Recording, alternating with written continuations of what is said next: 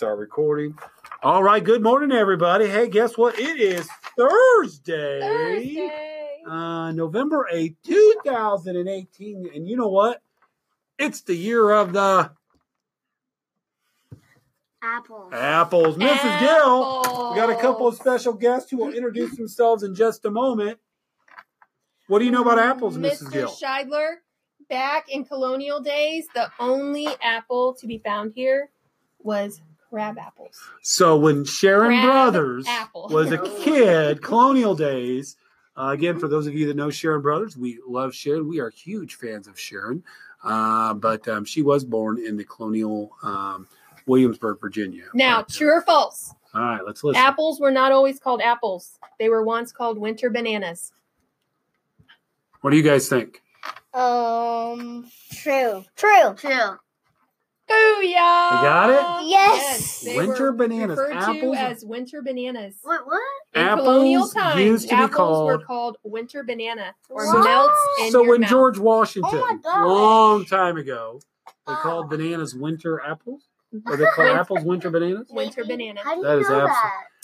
Hey, I'm Listen, gonna my go. I'm friends, gonna go eat. when you learn, the world is open to you. Okay. We've got a couple of special guests in the studio today. What's your name, young man? Hi. Ty. And Ty, tell us your favorite food.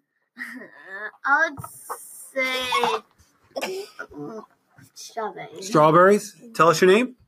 Rice. Tell us your favorite animal.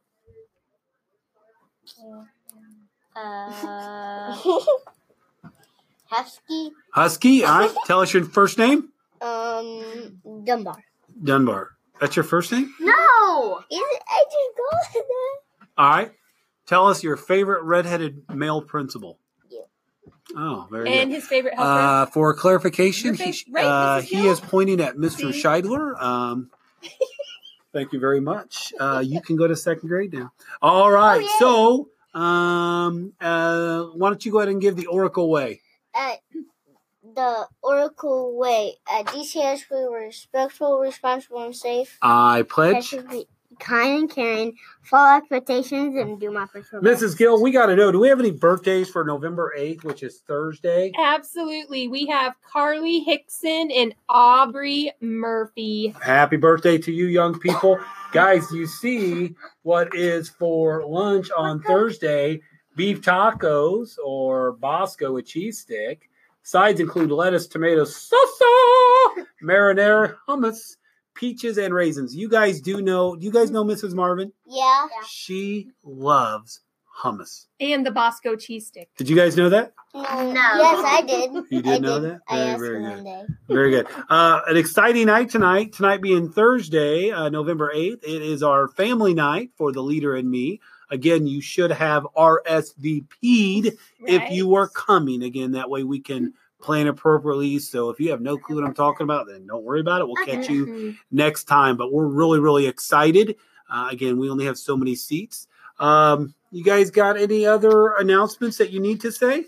I heard we're supposed to have snow by the end of the week. I have heard that, guys. Are you ready for snow? Yeah. No. Yes. I'm so excited. You can throw snowballs at people's faces. No, because we want school. That's actually fun. Yeah, To well, play that a makes song. me sad. All right. All right, you guys, anything else?